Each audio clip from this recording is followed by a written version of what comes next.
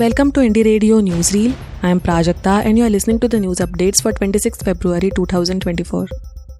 Here are the international news updates for today. Polish farmers block highway at border crossing with Germany. Polish farmers protesting against European Union regulations and cheap food imports from Ukraine blocked the A2 highway at the border crossing with Germany today. Farmers across Europe have been protesting for weeks against constraints placed on them by European Union measures to tackle climate change, as well as rising costs and what they say is unfair competition from outside the EU, particularly Ukraine. Farmers' trade unions plan a big protest in the Polish capital Warsaw on Tuesday. Air Force man sets himself on fire outside Israeli embassy in Washington, D.C. A member of the US Air Force is in a critical condition after setting himself on fire in front of the Israeli embassy in Washington. Officers from the US Secret Service extinguished the flames before the man was taken to hospital on Sunday afternoon with serious injuries. The US Air Force confirmed an active duty serviceman was involved, but he has not been identified. The police, the Secret Service and other authorities are investigating. In a video that was live streamed on Twitch, the man identified himself and said he was a serving member of the Air Force. Before setting himself on fire, he said he would no longer be complicit in genocide and he was heard shouting "Free Palestine" as he burned.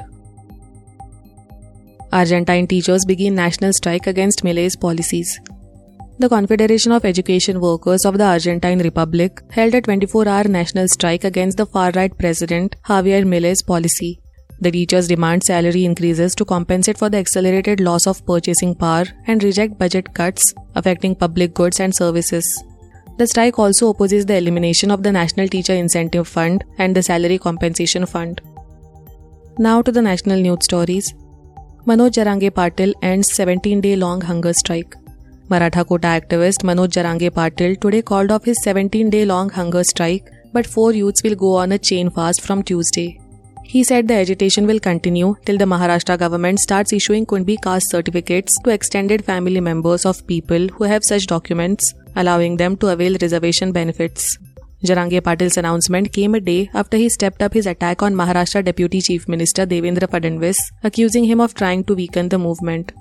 The state government on February 20th enacted a legislation providing 10% quota to Marathas.